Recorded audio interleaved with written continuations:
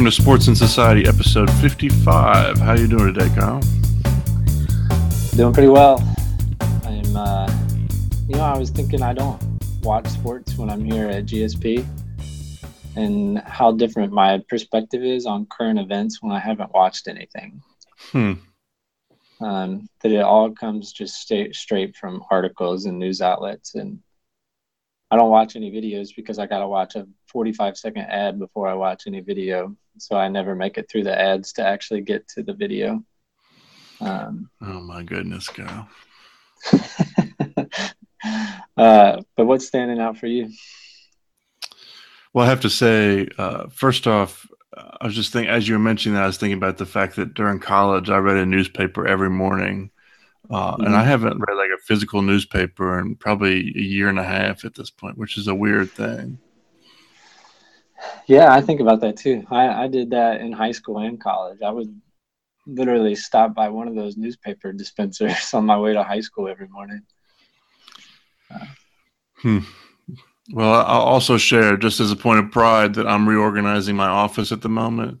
And so I just happened to notice that right here next to me, I have my official commemorative ticket from Michael Jordan's final regular season home game with the Wizards. So that's right. It was totally embarrassing for the Wizards. They honored him by giving 30 computers to an area elementary school. I was like, you got to be kidding me. That's the best you can come up with for the greatest player in the history of the NBA. 30 computers? What is it?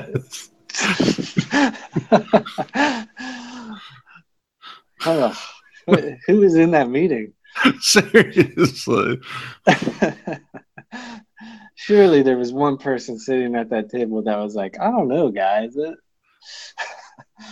I feel like Michael Jordan was like going into that game. He was like, you know what? I think I'm going to buy ownership stock in the Wizards. They're going to be the team that I invest in moving forward. And then they did that, and they're like, never mind. I'm going to go ahead and move on down to the Hornets now. That's bizarre. Oh my! Well, speaking of NBA franchises, I can go off of that. I was impressed to see that the Seattle Storm WNBA team had a Planned Parenthood night. And I think it's interesting in the context of, I forget the owner's name now, of the Thunder. Do you know his name? I do not know. So he was the one that, and this goes into our topic for this week, but moved the Seattle Supersonics, who was seen as somewhat of a staple in Seattle, and that it was even kind of a liberal city like Seattle loved their NBA team quite a lot, and moved them just for money. It's not that he was losing money in Seattle. It was just that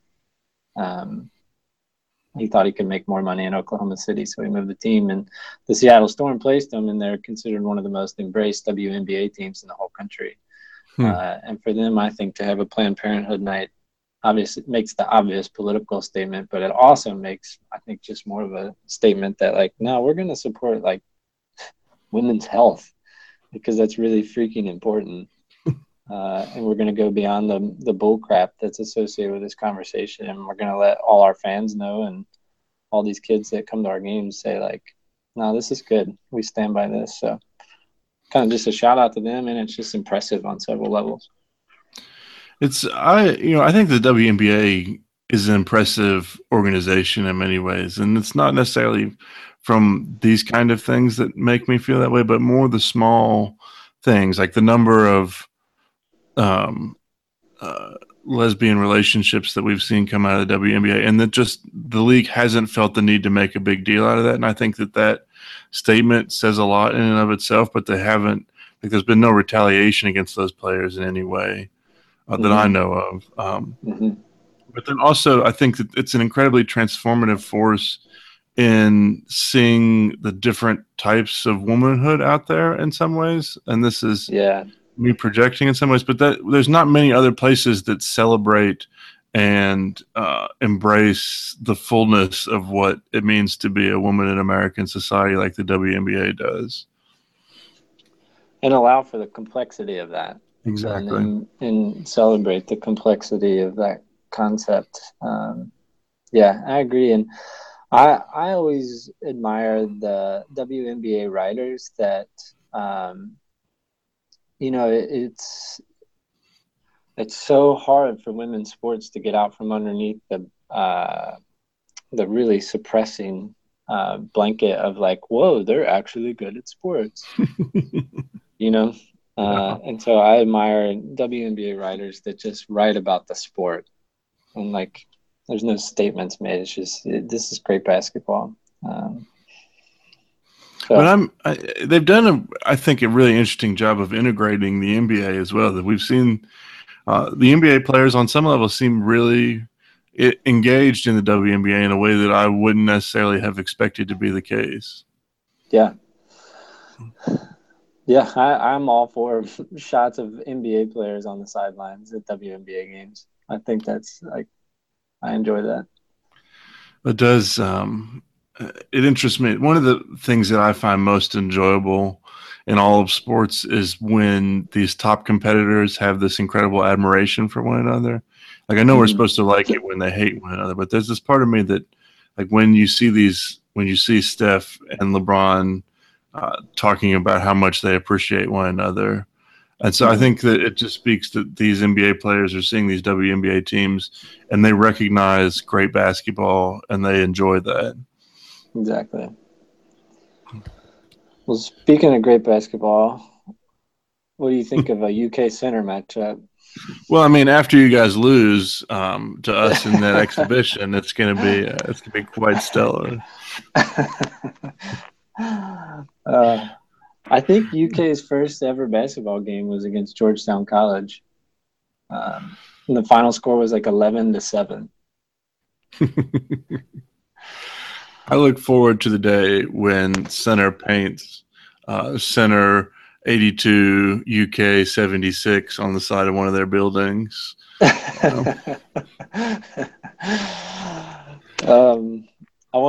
just wonder how much money center gets from that game. I'm intrigued as well. And to be honest, like from a competitive standpoint, you couldn't have picked a better year as a small school to play UK. The class they've got coming in is nothing compared to what we're used to seeing at UK. Mm-hmm. So, I don't know. Well, I might push back on that a little bit, but I don't want to talk UK recruiting right now. Well, let's be clear here, Kyle. You've got less than 5 top 10 recruits. It's worse than your past 5 recruiting years have been. So, yeah, I guess 4 is a down year. But I think it's really exciting for those small schools, and I think it's really well played from UK to engage the local schools in that way. Mm-hmm. I can see nothing but good coming from it for them. Well, and it also makes me think of John Calipari's first game, and John Wall had to hit a game winner at the buzzer to beat Miami of Ohio. Mm-hmm. Like those teams, like I mean, it'll be the first real game those kids at UK play together. And I would imagine center is going to start 5 seniors. You know, I'm intrigued to know, like, in your opinion, would center get more out of it? Like, not necessarily from a money perspective, but I'd be intrigued to know what it would take for center to host that exhibition game. Some donor saying, "I'll pay $500,000 for this to happen." Which I imagine there's a donor that would pay $500,000 for that to happen, but I just like to see UK. I think that'd be really good for UK on some level to play, like to see these incredible athletes playing in this small college gym. There's just something romantic about it in some ways. It's a Hoosiers moment. Yeah, it also makes me think of that year that UK was in the NAIA, and they lost to. Who'd they lose to? George Mason? I forget who they lost to in that. They lost in like the final 8 of the NAIA in front of like 3,000 fans. That had to be John Calipari's lowest moment. Well, speaking of Midwest basketball, to make another transition for us here. So Dan Gilbert, apparently there were a lot of talks about Chauncey Billups taking the role as president of basketball operations there. Now, you said you didn't get a chance to read this article, but if I tell you that the average salary for a president of basketball operations in the NBA is $4 million a year, how much do you think that Dan offered Chauncey?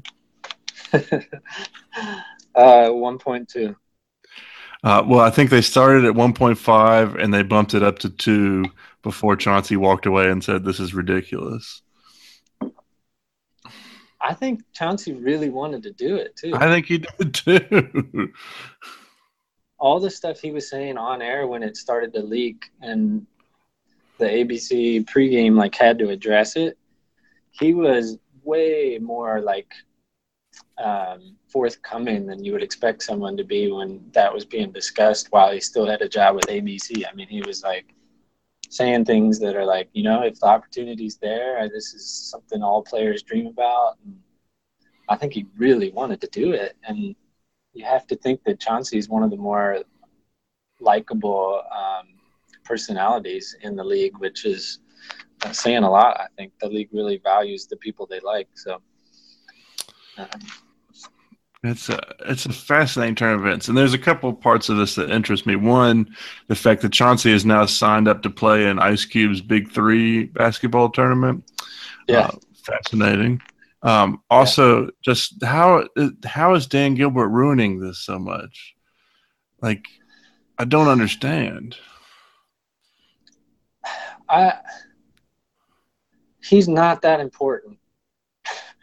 Like how anyone could think they're that important. I think it must just be he must not have too much to do in the rest of his world, and so this is where he wants to get engaged, and it's really harming the team. Yeah. Yeah. It reeks of so much that we hate that it's like almost hard to even comment on it. And I really want to give him the benefit of the doubt on some level, but he just makes it so hard. In some ways, it's very hard. He's very similar to LeBron in that way. Like every time that he does something, that I'm like, all right. But apparently, like when what's his name, the previous GM left, he essentially had some stipulations that he couldn't interview for a certain period of time. And so he missed several openings that he would have been potentially a fit for, which is just one of those things like, come on, man. I know that this is common in the corporate world on some level, but come on. Right. Oh.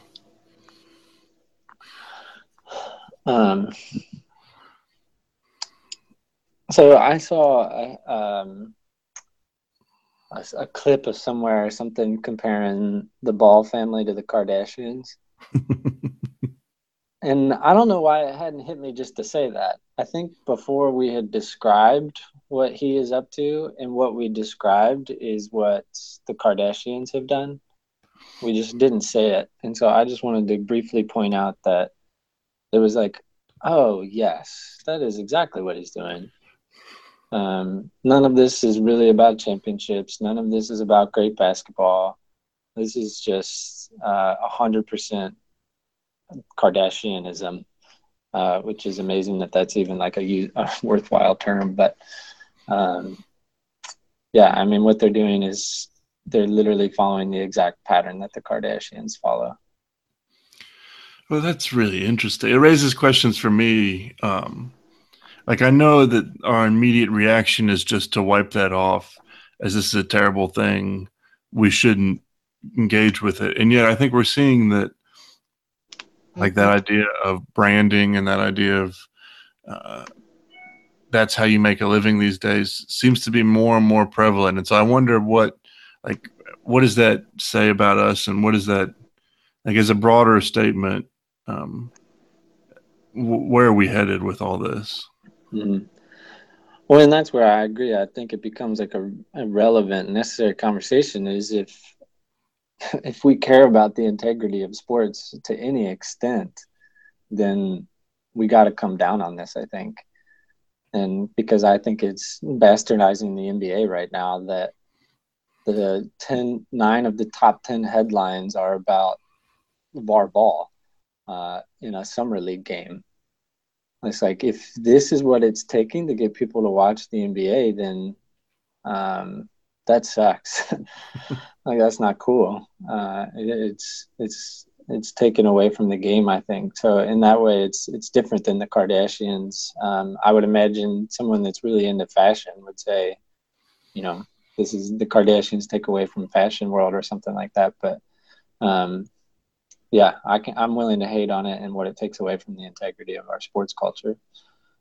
Well, but at the same time, like, so what you were going to comment, I think, on Cristiano Ronaldo getting a certain amount for every Instagram post. How is that different from this other stuff? Not that much different. A, a fascinating part of bringing that up is Cristiano Ronaldo was number 2 on that list. Selena Gomez was number 1, and then number 3, 4, and 5 were 3 of the Kardashian girls. So yeah, it's not that different than him, other than the just bizarre comparison that I forget the mother of the Kardashian family's name. What's her name? I don't know. Yeah, I don't know either. But that she was the one that crafted this. That it was like, this is her business, and she's running a business, and her business is to sell her kids. And that's what's happening here. Whereas Ronaldo, you could say, is selling himself. I don't think he had like a matriarch or a patriarch figure saying this is how this is going to work. And he's also one of the greatest athletes of all time. I think maybe gives, I don't know the right word here, but like credence, or gives him the right maybe to sell himself, whereas LeVar Ball hasn't done anything. So in that way, I'm like, they're just selling a product that's not real. All right. Well, I want to move on to gameplay then. And I've been thinking a lot about this question this week because I've watched too many YouTube videos about these guys. But who do you prefer to watch play, Messi or Ronaldo? Well, let's start with, I love watching both of them. I'm regularly just so impressed with how Ronaldo changes a game. I think you can say the same thing about Messi, but his, I feel like, are in spurts to some extent. And when I'm watching Ronaldo, or two teams play and Ronaldo's on the field, the magnetism he has on how the game is shaped and played, I think, is unmatched. On the other side of that, what Messi can do in those spurts is unmatched. And I think Ronaldo has that same thing too. So like, they're not too far off on this, but and the style of play that on the teams that Messi plays on, well, mainly just being Barcelona. So the way that the team approaches the game is a little different than Real Madrid. And I'm probably a little more partial to how Barcelona plays the game. So in the context of their teams and their specific gifts, I would probably lean Messi. But I love recognizing and watching how much of an impact Ronaldo has on the overall game. It's hard because I think you're right. But I do wonder how much of that is like has he done some of that by his own doing, like his own marketing, how much of that has created this being that is Ronaldo now? As in the effect on gameplay? Yeah. So like his marketing of himself affects how the game is actually played? I think there's an argument to be made that it's possible that's true. The fact that he is so often in the newspaper in a way that Messi is not in the newspaper means that when players see him in the lineup, it means more than when they see Messi in the lineup. That's a fascinating thought. I don't know if I've thought about it, but see, for me, I just picture him getting the ball from behind midfield, and 2.5 seconds later, a shot on goal is happening. And you think about how hard it is to move the ball in a productive way in soccer sometimes, and that he can do that like 18 times a game. What that does to a defensive system, as in it just completely destroys the system. But I'm with you that I think other players, like on game day when they know they're playing him, they kind of wake up and prepare with a different mindset. I wonder, so I'm interested in legacy because like long term, I think no one can do with the ball what Messi can do with the ball. Like Ronaldo can do incredible things, but he can't do what Messi can do. I strongly believe that. Yeah. And so, like, there's this question for me of what does that mean for, like, where are we going to look down these two in posterity? And I have to think that we're going to view Ronaldo as, like, one of the 5 greatest players of all time, but he will never have the same mystique, I don't think, that Messi has. Does that make sense? Yeah, totally. I think mystique is the exact right word for it, isn't that no one knows who Messi is. Yeah. Which is how you can be one of the 3 most recognizable personalities on the planet Earth, arguably in the history of humanity, and still the public doesn't really know who you are. I don't know how that may be the most fascinating thing about Lionel Messi, is that we don't know him. Well, I mean, whereas I feel like I know way too much about Ronaldo. I agree with that sentiment. Although I will say, I think the thing that is the most mesmerizing about Messi, and the thing that, for me, that is a huge question of how do we know so little about him, but it's secondary to the question of how on earth does a human being do what he does on the football pitch when he decides he wants to do something. Yes. And how is someone so much better than everyone else in the most popular game in the world? Yeah.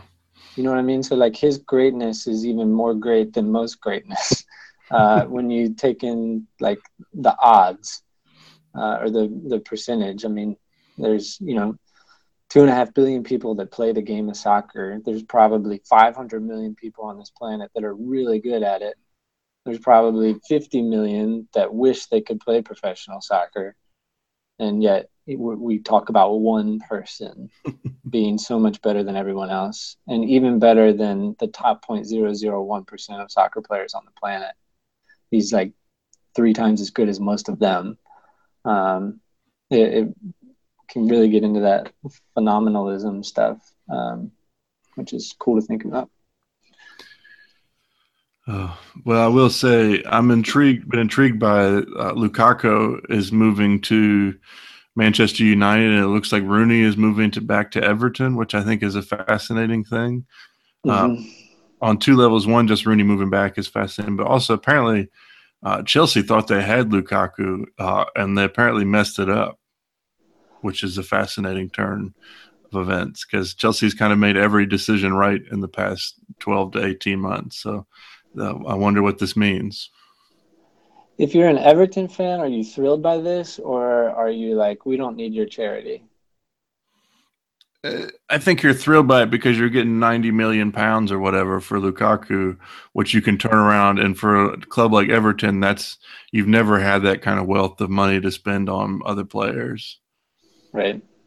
I think they're always going to be the team that thrives. I think with Kevin Morales, who wouldn't make it at any of the other 4, but when you put him on Everton, he can change a game. Is Rooney from Liverpool? I have no idea on that, I might look that up real quick. I mean, I know he came up through Everton. But while we're talking about this and you're looking it up, I'll just say I'm just thrilled that Arsenal has signed Lacazette. We've been wanting that striker for years, and to finally get him is exciting. And I can only hope that leads to us holding on to Ozil and Sanchez over the offseason. Although Sanchez, if I'm being honest, and I know that I shouldn't feel this way, I wouldn't miss Sanchez very much.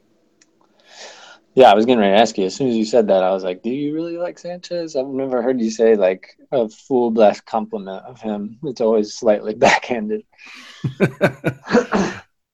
I mean, the guy is incredible, and I have to thank him for what he did this past year, but I don't feel like he's the kind of person that I would want to play with. Mm-hmm. And so it makes me wonder what his role on the team as a whole is. I think when we had like a month and a half of bad results, he contributed to that through his negativity.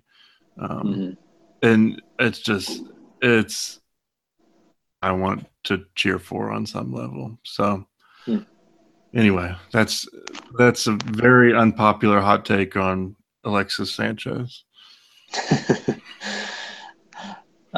Rooney is from Liverpool. Hmm. He was signed by Everton when he was 12. That's such a different world, isn't it? Yeah, and he was with Everton until he was 21. So he spent 9 years of his life with Everton. Also, what always stands out to me, and we should add this maybe with Messi, Rooney's 5'9". Yeah. That's incredible. And that's where Ronaldo maybe has an edge that they don't have. Rooney and Messi are not going to win many balls out of the air. Whereas Ronaldo's like one of the best in the world out of the air. Yeah.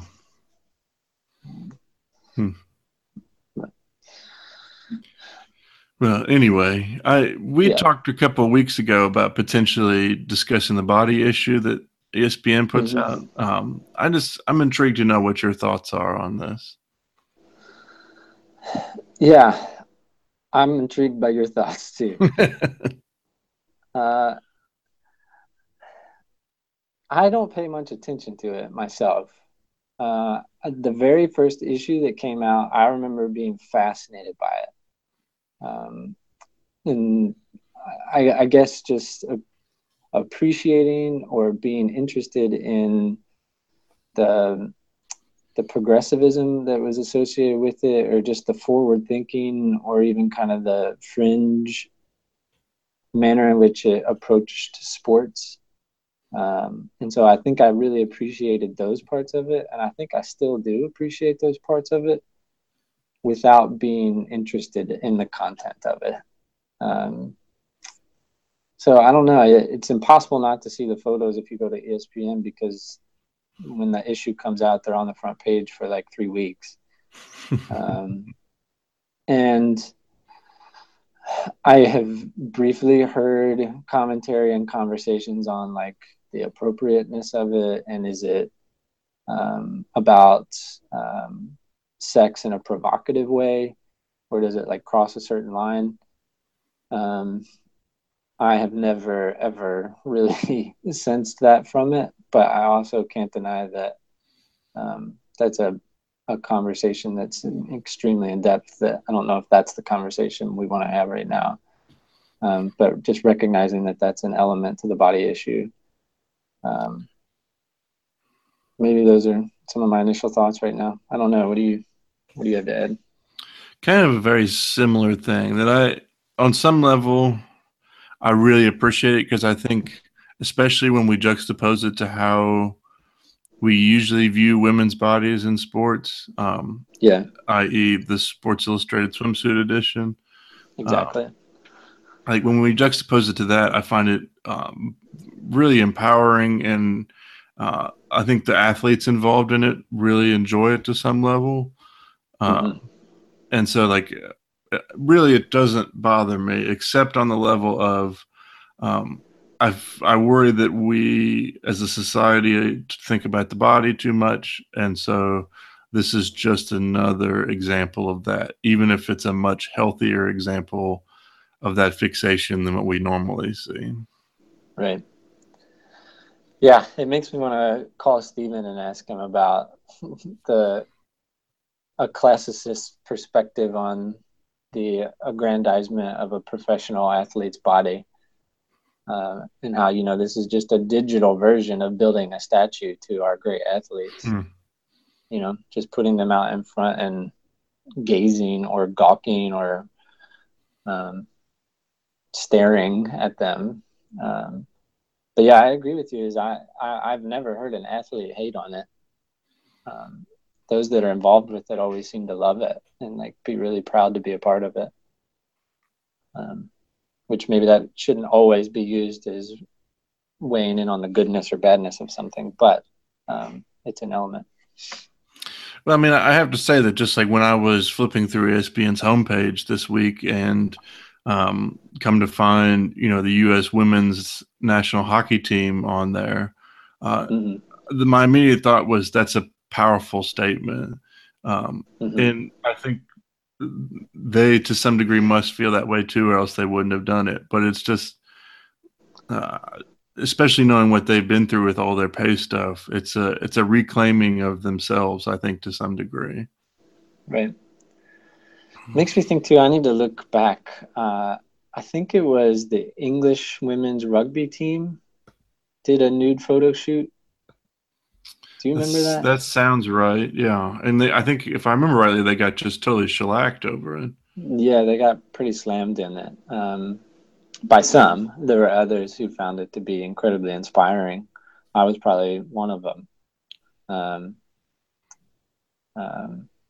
But I need to look back at that because it was several years ago, and I don't know if I was thinking about it in a sports and society lens at the time. So I wonder what I think of it now.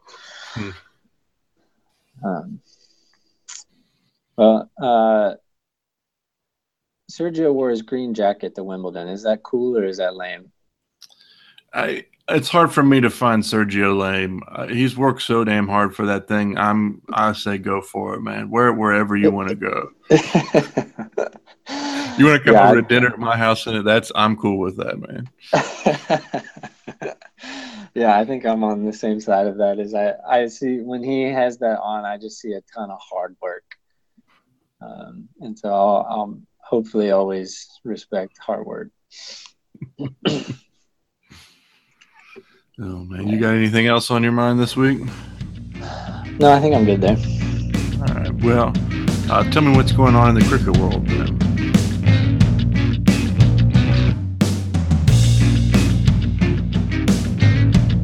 Well,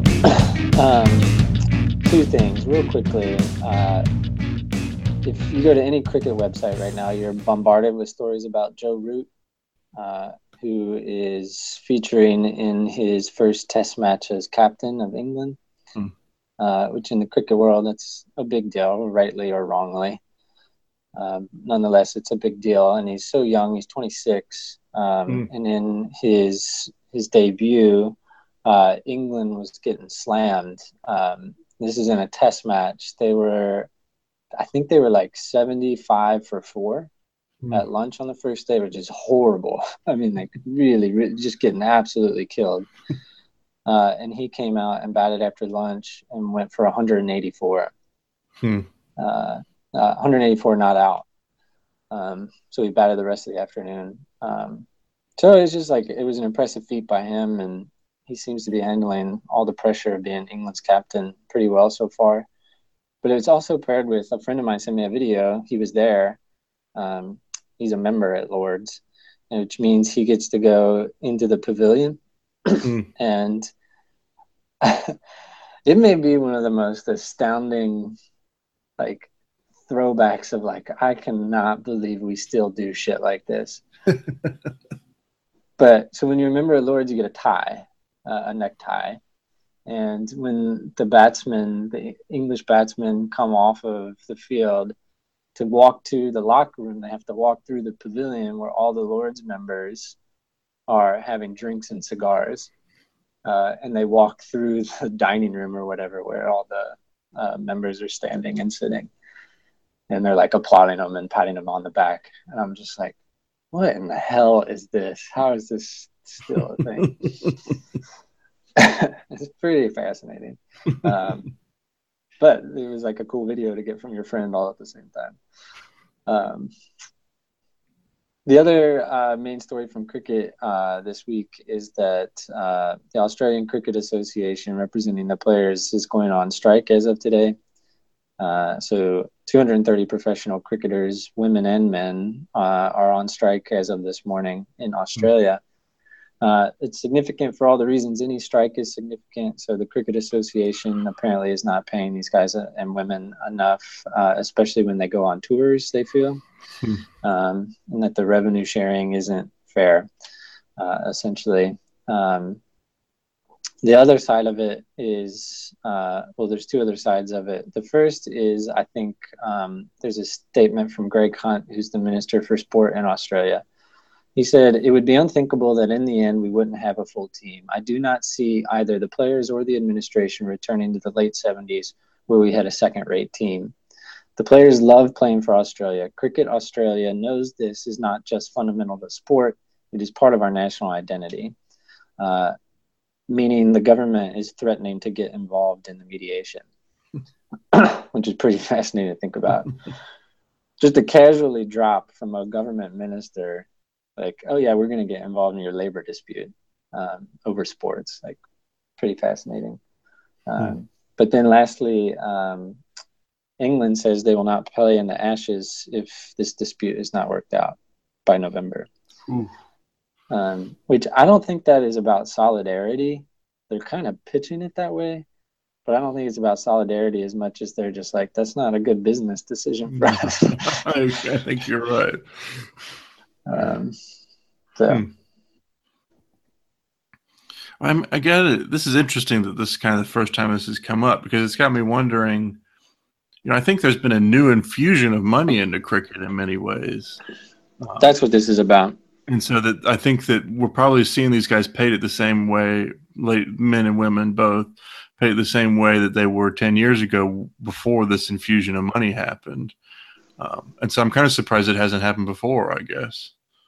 Exactly. Well, that's what their A team is supposed to leave tomorrow for a tour of South Africa, and every match sold out. And so that was the leverage they needed. Like, if we're going to go on this tour and be away from our families for 3 months, and you're paying us what we got 10 years ago, then this isn't fair anymore. I will. I meant to bring this up earlier, but I think this is an interesting time to bring it up. Is just that there's been I read an article this week about how the number of home runs in baseball this year is way higher than it's ever been, like ever. Yeah. And like, from the point of, in the steroid era, we're talking about 1.15 per game, and we're now talking about 1.33, if my numbers are right. So, I mean, it's a huge jump. But the point of the article I was reading was that no one is talking about this. And that really that's an indication of the fact that baseball is not that interesting to a lot of people right now, which, especially framed against this thing that cricket has managed to reinvent itself, really does not bode well for baseball on some level. Yeah, I think the baseball thing is really simple. Is MLB realized that in the steroid era, MLB was doing great. And so how do they recreate that just without steroids? Well, you juice the ball. So it's a different ball this year. It's a little smaller, and it's a little more tightly wound. So they made minuscule changes to a ball, and their revenue goes up, which is a pretty fascinating thing. So yeah, they were cool with the steroid era. They just can't publicly shoulder the steroids. And so they just steroid the ball instead. But I don't know that it's had the same effect that they would have hoped it's had. Well, it's not as good as of a story. They're missing the steroids. That's the story. Oh man. They need something that touches like the social thread that weaves through it on. You need the U.S. government to get involved and say, we're going to investigate whether U.S. baseball is doping the baseballs. That's a fascinating idea, is to prompt the federal government to investigate you. Like, please investigate us. It'll sell really well. But for me, I think when I was talking to somebody else earlier this week about it, like, for me, it goes back to cricket has in many ways. I'm sure there are people at Lords that are not happy about this, but they've been forced to acknowledge that the center of the cricketing world is no longer in England. It's now in India, Pakistan, Sri Lanka, mainly. And so, on some level, like I don't know what it would take for baseball to realize that the center of the baseball universe is going to have to move to Latin America at some point for this to really grow again. Yeah. Yeah, I just watched a documentary on Robinson Cano this week, and this is what I do when I don't have a TV to watch sports, is I watch documentaries on Robinson Cano. But that's exactly what he was arguing, is he's kind of championing or campaigning to kind of create some channels by which Major League Baseball can more ardently and more fairly have a presence in Latin America, because right now it's kind of like wild west stuff. And the money they're sending there, it goes to like pinpoint persons, or it's they're sending just enough to get what they want out of it. So it's pretty unjust right now how they're going about it. But Cano's pushing back against that a little bit. So I've always liked him, and I don't really know why, but I love him. He's one of my all-time favorites. That guy just loves baseball. I always feel like second basemen are overlooked on some level as well. So I like that he was a star as a second baseman. Yeah, absolutely. But huge week in the Tour de France. Yeah, absolutely huge. Right now, or it may have just ended, the biggest stage yet going on. I'm waiting to view it on the TiVo this afternoon, although I don't have TiVo, so I'll just be rewatching the replay of the stage. Froome has looked strong, but we haven't really seen everything yet. So I did see before we came on and recorded this morning that Geraint Thomas crashed out this morning. No. So that's a big deal. AG2R Le Mondial went hard on a downhill, and this guy crashed out. So that's a big loss for Froome. So we'll see. Yesterday was a great breakaway win, but the story of the first week of the Tour by far has been that Sagan won stage 2, and then on stage 3, there was a crash involving him and Cavendish that wound up with Cavendish breaking his shoulder. What do you call it? The scapula is the shoulder blade. And so he's now out of the Tour. And so after a bunch of heat, the ASO and UCI kicked Sagan off of the Tour, which in my opinion was just the worst thing that they could have done. They did it to kind of tone down the craziness of the sprints, but in my opinion, Cavendish went for a gap that wasn't there, and Sagan closed a gap because that's what sprinters do. And all of these sprints are crazy. Just it so happened that this time somebody crashed, and that's what made it. In that same sprint where Cavendish went down, the guy that won, Arnaud Démare, made what was a hugely technically illegal move, forced one of his opponents to brake check, and that's how he went about winning. So it's just it's sprinting and cycling is a crazy thing, and the Tour de France just went crazy when they kicked Sagan off. Do you think any reprimand was warranted? Sure. I mean, he was technically in the wrong. He deviated from his line in a way that was probably a little unsafe, although every rider does it all the time. So in my opinion, I probably wouldn't have done anything, but if they wanted to, I would have been perfectly fine with a relegation and points deduction in the green jersey competition. But to go further than that is just, it's ridiculous. Yeah, it looked like, I mean, I felt like his elbow went out, and I felt like he extended towards Cavendish to some extent, which I guess you're saying is like the deviation from his line. Well, no. So, and so you can go back. If I would encourage anyone who's listening to go back and look at the frame by frame, because it's pretty clear to me that Cavendish makes contact with his like hind legs or whatever, starts to go down. Sagan feels the contact and puts out his elbow as a stabilizing force. His elbow, I think, and there's no one who I think is arguing that the elbow actually makes contact with Cavendish. And so the deviation from the line was that they were like Sagan wanted to be on Demar's wheel, and so he moved from the left to the right, and in that process, he closed the gap that Cavendish was hoping to go through. Right. But I would push back and say that elbow was after the fact. That was largely after Cavendish was already going down. I think Cavendish's response supports that, what you're saying. Mm-hmm. As in, I think he kind of fell back on the adage that racing's racing. Yeah. He wasn't happy about it, and he didn't come out and say, like, Sagan didn't do anything wrong, but he also didn't say Sagan, like, it wasn't a complete dismissal type of response from Cavendish.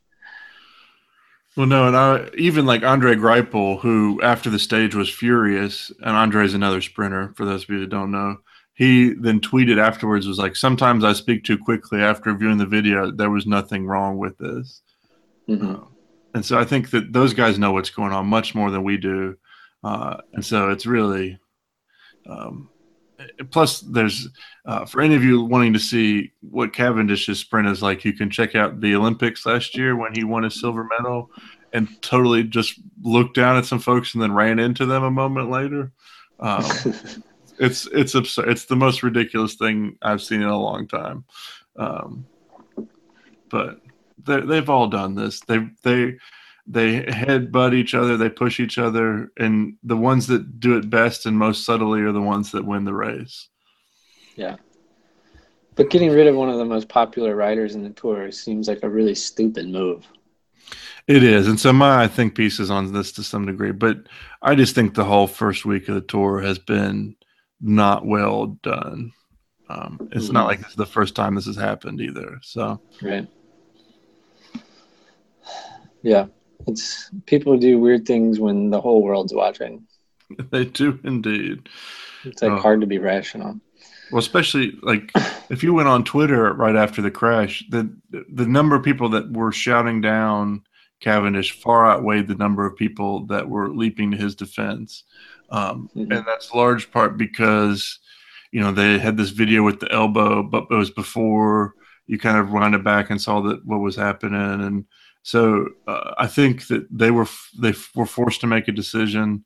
They didn't follow protocol in the decision. So they actually, Sagan's team appealed it to the Court of Arbitration for Sport because the UCI didn't follow their own regulations, which require them to ask both riders for their experiences of what happened. They never went to Sagan to ask for his experience before disqualifying him. Yeah. So it's just was handled so poorly in addition to everything else. Yeah, it sucks. Yeah, it diminishes the rest of the race. Yep, absolutely. All right. Well, you want to talk about subsidizing sports? Yes, let's do it. All right.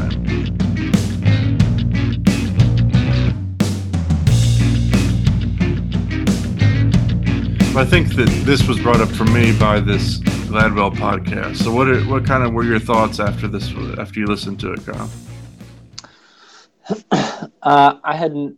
I had heard about this before the episode was released. I'd heard a teaser about it, or someone had mentioned it to me. And so I was aware that it was coming out, and I didn't think I would listen to it. I felt like I got the gist of it from the teaser even. I was like, oh yeah, all that makes sense. So I didn't think I would be that emotionally involved or affected by the podcast.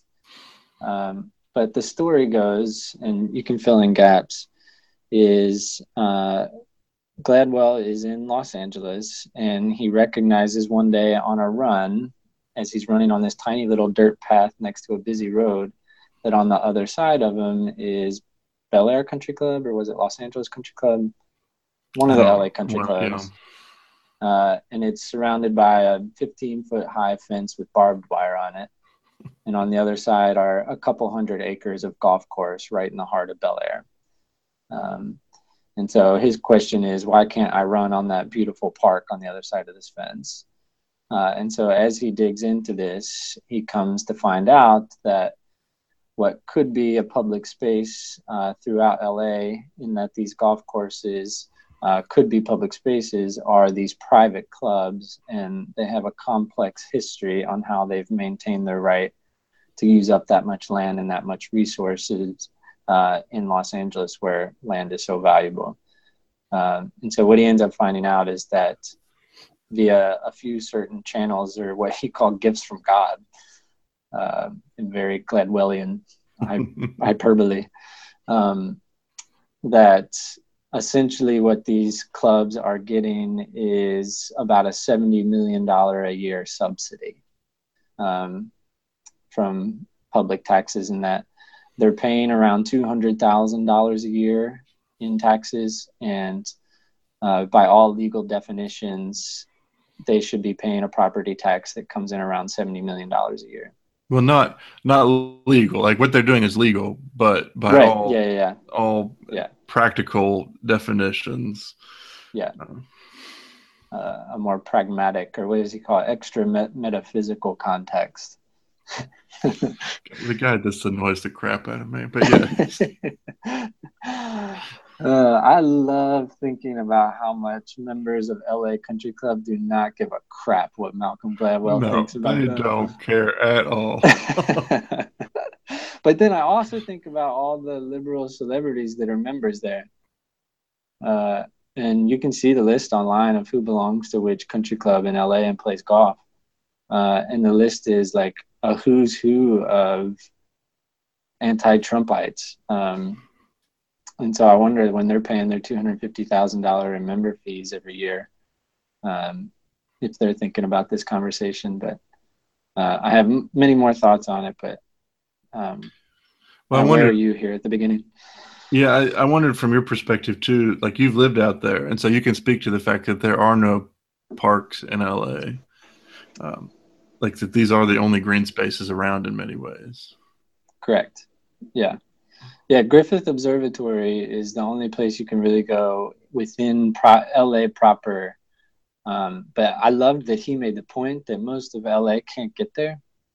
So if you don't live within 5 miles of Griffith, like, I mean, also, like, I lived 20 miles from Griffith.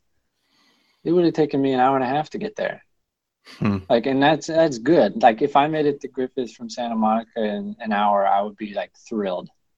And you'd have to spend an hour in your car on freeways, like, and find parking. And it's not like you just stroll to your local park. That just doesn't happen. Yeah, and I think LA always touts that they have beaches, and then you have the mountains. But same thing, like, if you don't live right on the coast, it's hard to get to the beach, and if you don't live near the mountains, it's hard to get to the mountains. So the geospatial imagination of LA is much different than most cities, because driving is so hard and so difficult there. So it was just fascinating to me to see how they've kind of manipulated the system, including to have an amendment on the state constitution that helps them lower their property taxes. That it's all just a system that's set up to favor these golf courses that 99.9% of people will never get a chance to be on. Right. Well, and what about Prop 13? That was pretty fascinating too, I thought. Yeah.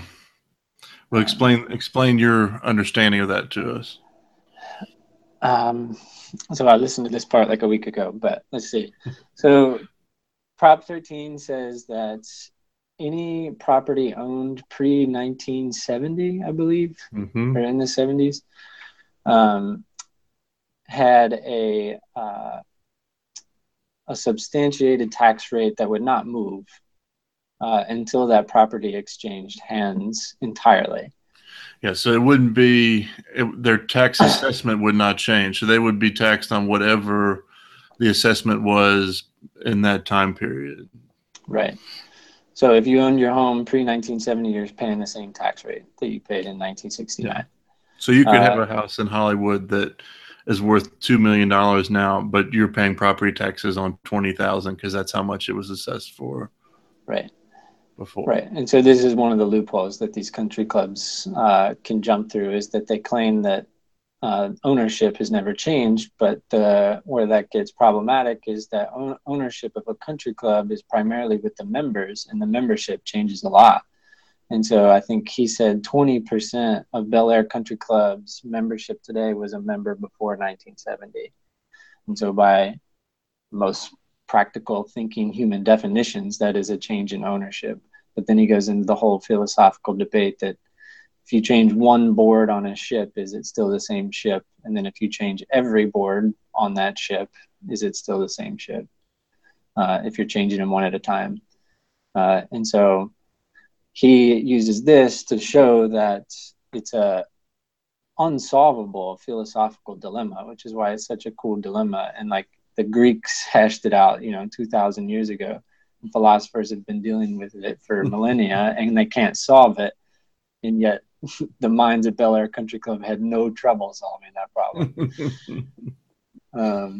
And so the philosopher he talks to uses that phrase, extra metaphysical context, and the pragmatic nature of it is that, well, if we put it in this context of, well, it's our country club and we're doing it this way and we're the ones that uphold the system, then essentially what you are talking about is an aristocracy. Yeah. And so you arrive at the definition of aristocracy completely manifested in these country clubs, which I think is what we're talking about when we're talking about the trouble of public subsidies in public sports. Yeah, and it's hard because it's not like the Los Angeles County is paying these country clubs $70 million to be Right. there. So like if they were doing that, no one would be in favor. Like that would get voted down immediately. Right. But because of the fact that it's really this tax break, so it's like this was never Los Angeles County money to begin with, even though they have not legal at this point, but a legitimate mental claim to $70 million that could be used on a bunch of different things. We're in essence subsidizing those golf courses. Well, I wanted him to give me the number for what it would be if every golf course in LA County did that. Mm-hmm. He doesn't give that number. So you figure LA Country Club and maybe Bel Air and maybe a couple of others right there in the heart of the hills would be all around 70 million. And then there's probably 50 other courses that would be, between 20 and 50 million. So then you're talking about revenue of billions. Yeah. Which is extremely substantial. And so for me, what was interesting, and then to maybe flip it to the other side of this subsidies conversation, is the argument that so many make for when taxes are increased to pay for something like a stadium, is they make a similar argument, or like the logic works in a certain way that they're saying this isn't money we're taking from something else. This is money we're generating by incorporating or building a new tax structure. And so that's their argument, is like, we're not taking money from public works. We're just generating a new tax revenue. We're just taking money from you. Exactly. Which, pardon me, that's fucked up. It's pretty messed up. Yeah. I mean, what an insane logic. Like only an aristocracy would operate under logic like that. I mean, that's like draconian type of taxing. If you think that's how public works work, you have a messed up view of what a community is. It's fascinating because I think this is happening on a much larger level than we even know. So I was having a conversation with our city manager here in Roanoke, and our neighbors, Salem, who, if you're familiar with Parks and Rec, we are Pawnee and they are Eagleton. So We don't always get along with one another. And so there's this part of me that's pride that I'm like, I wish the minor league baseball team in the town, I wish it was the Roanoke Red Sox and not the Salem Red Sox. And he pushed back and said, yeah, but then we'd have to pay the subsidies that Salem is paying. And I was like, wait a minute, this is an A-League baseball team, and the city is paying subsidies for this, which is just like, so it's far more prevalent than I think we even know. Yeah. Yeah, and part of my way into this conversation, I was going to ask you, so like, what if Roanoke wanted a minor league baseball team, or that maybe I don't think they would, but like a professional baseball team wanted to relocate to Roanoke. How would you want the subsidies to work out, or would you want no subsidies, or I don't know. What do you think is a good route or a better route, or is there even a good route? So let's be clear here. I'm not like opposed to subsidies as a rule. I think that they obviously have a role in many things. I think that we've taken most subsidies and putting them in places where they shouldn't be, including things like corn and oil, things like subsidizing green energy. Absolutely. There's got to be a limit to it, but whatever. The problem for me is that the trade-off, so, perhaps the most infamous of these stories recently, well, there's been a number, but one of the more infamous in the NBA world was the owners of the Bucks essentially holding Milwaukee hostage for $250 million from the state to build a new stadium up there. And the governor of Wisconsin is claiming that they're going to see a 3-to-1 return on investment for this. Yeah. Everything I've seen suggests that that's kind of a farce. That really there may be that much money that goes into this stadium, but that's not new money. That's money that's coming from other things that's already economic activity that's already happening in the area. It's now just being redirected through a new $250 million thing. Right. That's entertainment money that would be going towards theaters and other things in town that's not that are not there. And so I think that it's really, if they wanted to come to Roanoke, I think I would say, if you pay your way, we'd love to have you. Right. I might even suggest that we won't make you pay property tax, but you have to build your own stadium. Right. Yeah, and from all the research I've ever looked at on this over the years, Dennis Coates is the one that I think kind of wrote like a seminal piece on this. And he published it a few years ago. And their ultimate conclusion, they have many conclusions, but it was a whole team of economists working on this, that they found a net $10 loss per capita personal income of everyone in the city when the city subsidizes and builds a stadium. And so I think what his argument points to is that, like, it is very possible to argue that it's like a positive for the city to have a sports team. And a lot of that would be in like the qualitative way, maybe. But if you're going to argue, as the Wisconsin governor is, that this is going to be good economically for every single person in Milwaukee or Wisconsin, then that's just not true. And so then to use that to bolster your logic or reasoning for a public subsidy is you're standing on, not very substantial ground. Well, I think I agree. Like the Olympics are, probably the biggest thing that comes about is that, we've seen that a lot of cities don't want to host the Olympics anymore because we've seen that these cities don't make money off of them. But that's not to say there's not a narrative advantage to it.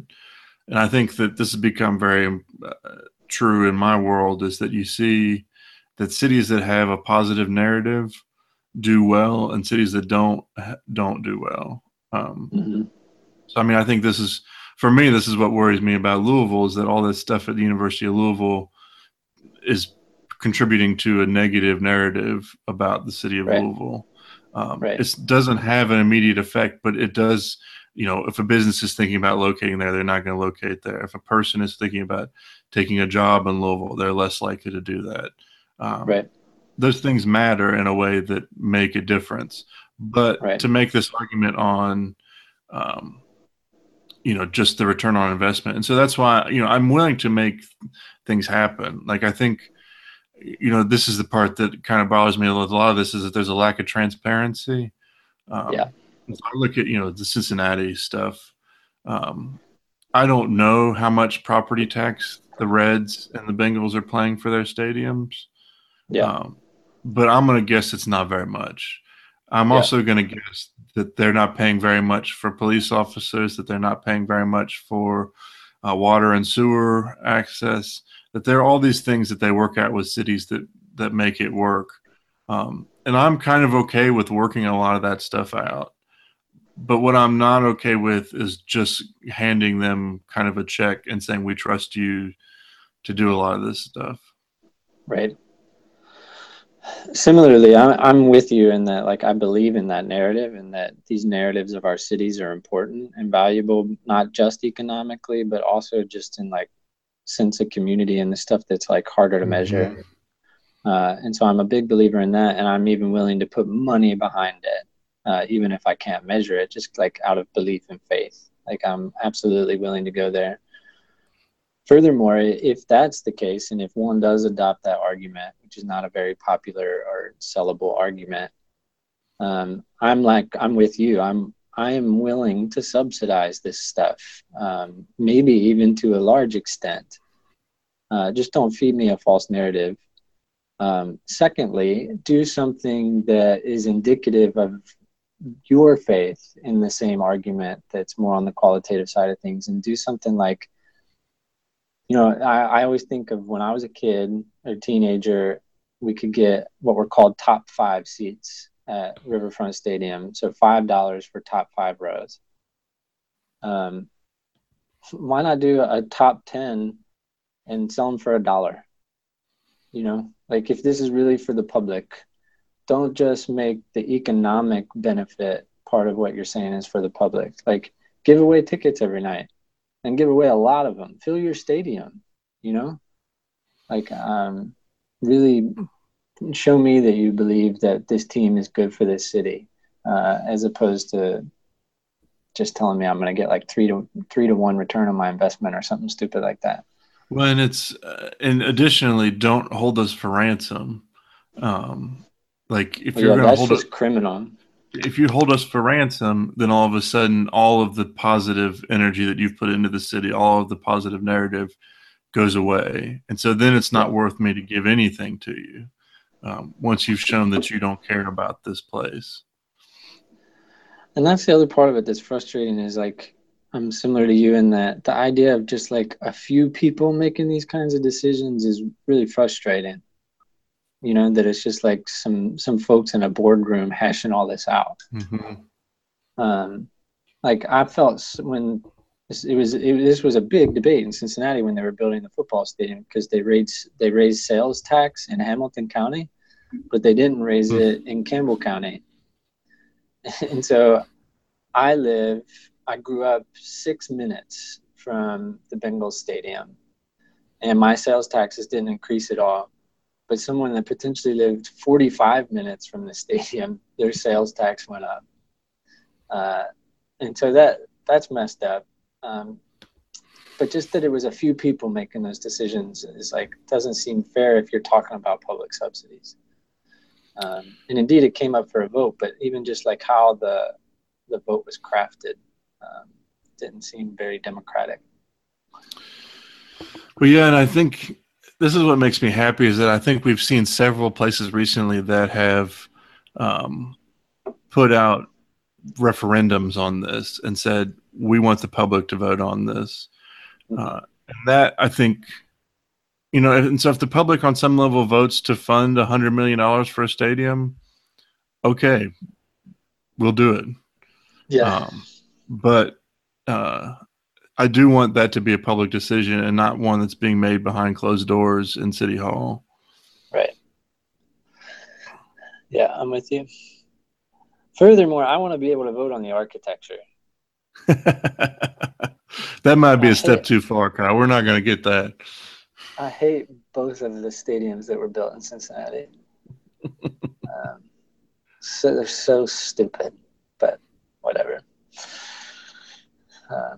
This is amazing. So I just pulled this up because I wanted to. There was a big team that I think had a referendum on the stadium recently, but I'm looking at this now.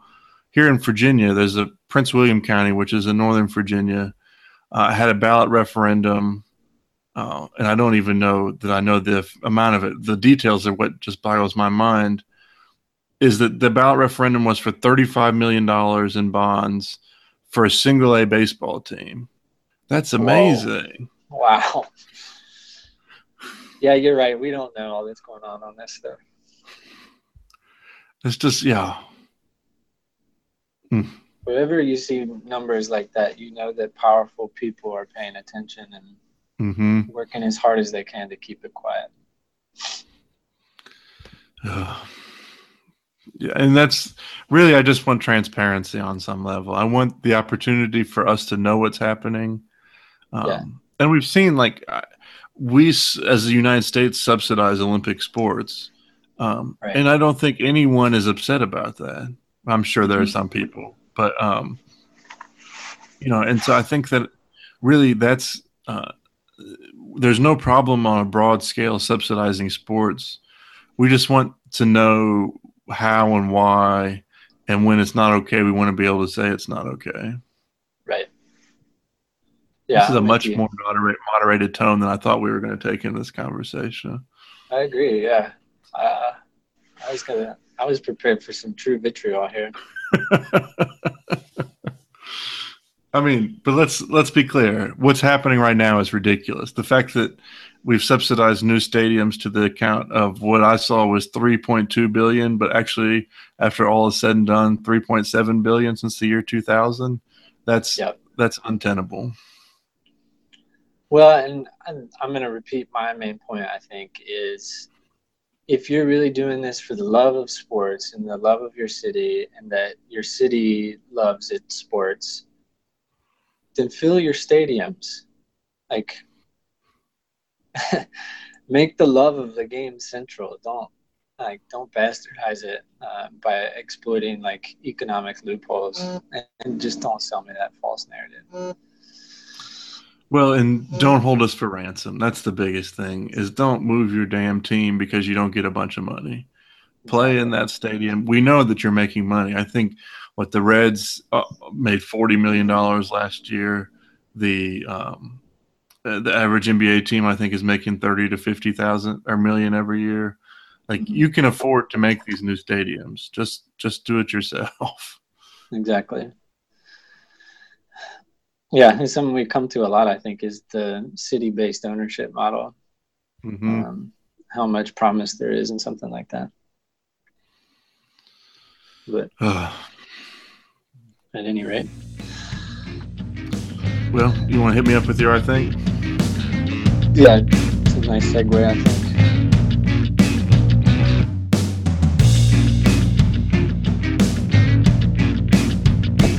I think that I'm going to make an effort to spend more time attending public amateur sporting events.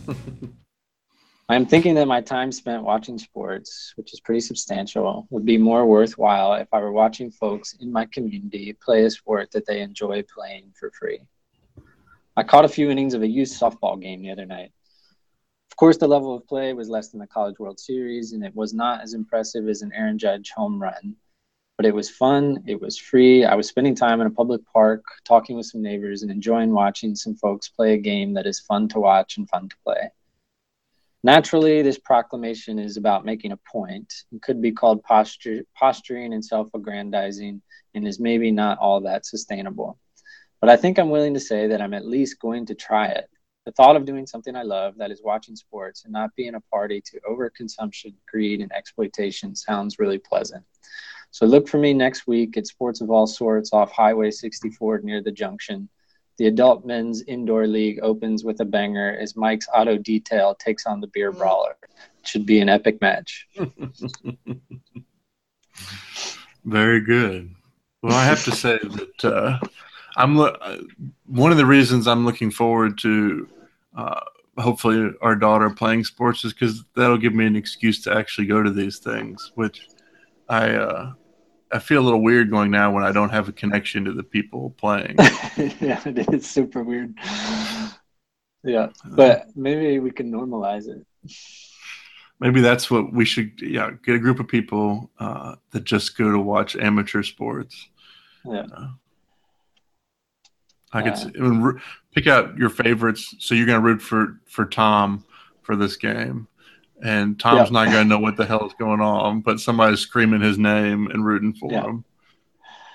It makes me think of that scene in Good Will Hunting where they go and watch the youth baseball game and they're like cheering on their favorite player. Oh, my. All right, what do you got? All right. I love cycling, but it's a hard sport to love. It's not easy to watch, both in terms of logistics and access. It has a destructive history of doping. It hangs on by a shoestring financially. But I think what bothers me most are the self-destructive decisions from the powers that be. This decision to kick Sagan off the tour is a great example. They didn't follow their own policy. They made a decision that had no precedence for a purpose that it won't help with, toning down sprint situations. Plus, they took their most popular and exciting rider out of the race. But even before that, this race has been fairly poorly constructed with stages that are too long and uninteresting. No one wants to watch 220 kilometers with the sprint finish.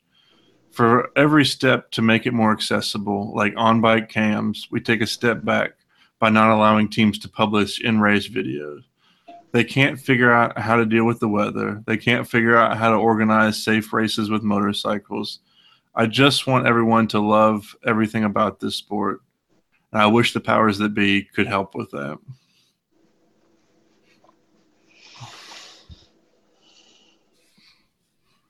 Maybe the only option is to start like a whole nother cycling organization and just like scrap everything that's in place. I just think of all the bureaucracy that exists in cycling, how difficult it is to get through it. I mean, there's no clarity on a lot of this stuff, and that's what I think bothers me most of all. And so, 2 people died last year from accidents involving motorcycles, and yet there were no changes made to allow for motorcycles to be safer on the course. And we saw it destroy the chances of some riders at the Giro d'Italia just a few months ago. Right. Last year, in the biggest race in the world, the finish on top of Mont Ventoux was just totally made into a shambles, and the 3 leaders on the road ran into a motorcycle because it got stopped by the fans because the organizers couldn't control the fans. These are just things you have to be able to do if you want to run a sport. You have to be able to set up a race course that is not going to wind up in shambles. Right. And plus, we know what is interesting, and these 200-kilometer stages with the sprint finish. So this year is the first year that the Tour is broadcasting from the very beginning of the race to the end. So it's a big step. It's now like instead of 3 hours and 2.5 hours of coverage, we're talking about 5 hours of coverage. But they created 9 stages where nothing happened in the first 150 kilometers. Why? Right. Why would you do that? Right. Anyway, there are things that make me hopeful, but every time we take a step forward, there's another step back. Yep. All right, mate. Cool. Good stuff. Well, you want to wrap it up there? Yep, sounds good. All right, we'll come back next week, folks, where we may or may not have a moderated take on something that we probably were pissed off about before we started the episode. So thank you for listening again. Always give us a like and follow. But thank you, Kyle. Thanks, man.